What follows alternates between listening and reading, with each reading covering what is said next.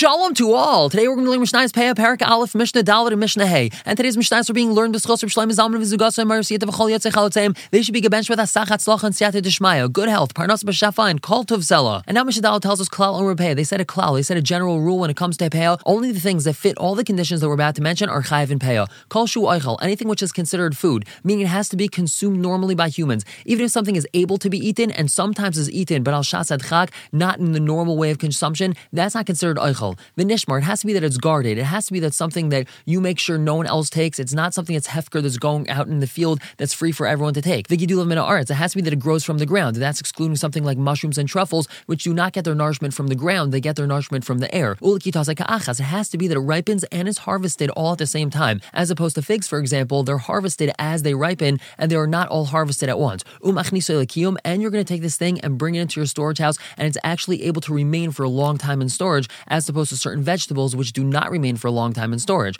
Chayiv b'peah, these things are chayiv in peah, meaning only if something has all five of these conditions, then it's going to be chayiv in peah. And the Mishnah concludes with a clarification: grain and legumes and beans and lentils and things like that, all of that's included in these stipulations that we just mentioned. Even though grain is something that you would automatically assume is chayiv in peah, even if it does not fit all these conditions. For example, you're walking out in the wilderness and you chance upon a huge field full of wheat, so you might think that you would be chayiv in peah as you start harvesting that field of wheat, even though it's completely hefker. The Mishnah is telling us that that's not so. It has to fit all five conditions, and that's something that wouldn't fit the condition of nishmar because it's free, it's not guarded, it's hefker, it's out in the open for everyone to take. It has to fit all five conditions for you to be chayiv in peah. And now Mishnah Hay continues with a few examples of trees that would be chayiv in peah. Uva ilan with trees. Ha'oig, this is a tree that is known as sumac, S-U-M-A-C. V'charuvin and carob. V'agayzim and walnuts. V'ashkedim and almonds. V'agafanim and grapevines. V'arimayim and pomegranates. V'azesim and olives. V'tamarim and dates. Chayav and peah, you would be chayiv and peah when picking these trees. We're going to stop here for the day. Pick up tomorrow with Mishnah Vav and Parak Bey's Mishnah Aleph. For now, everyone should have a wonderful day.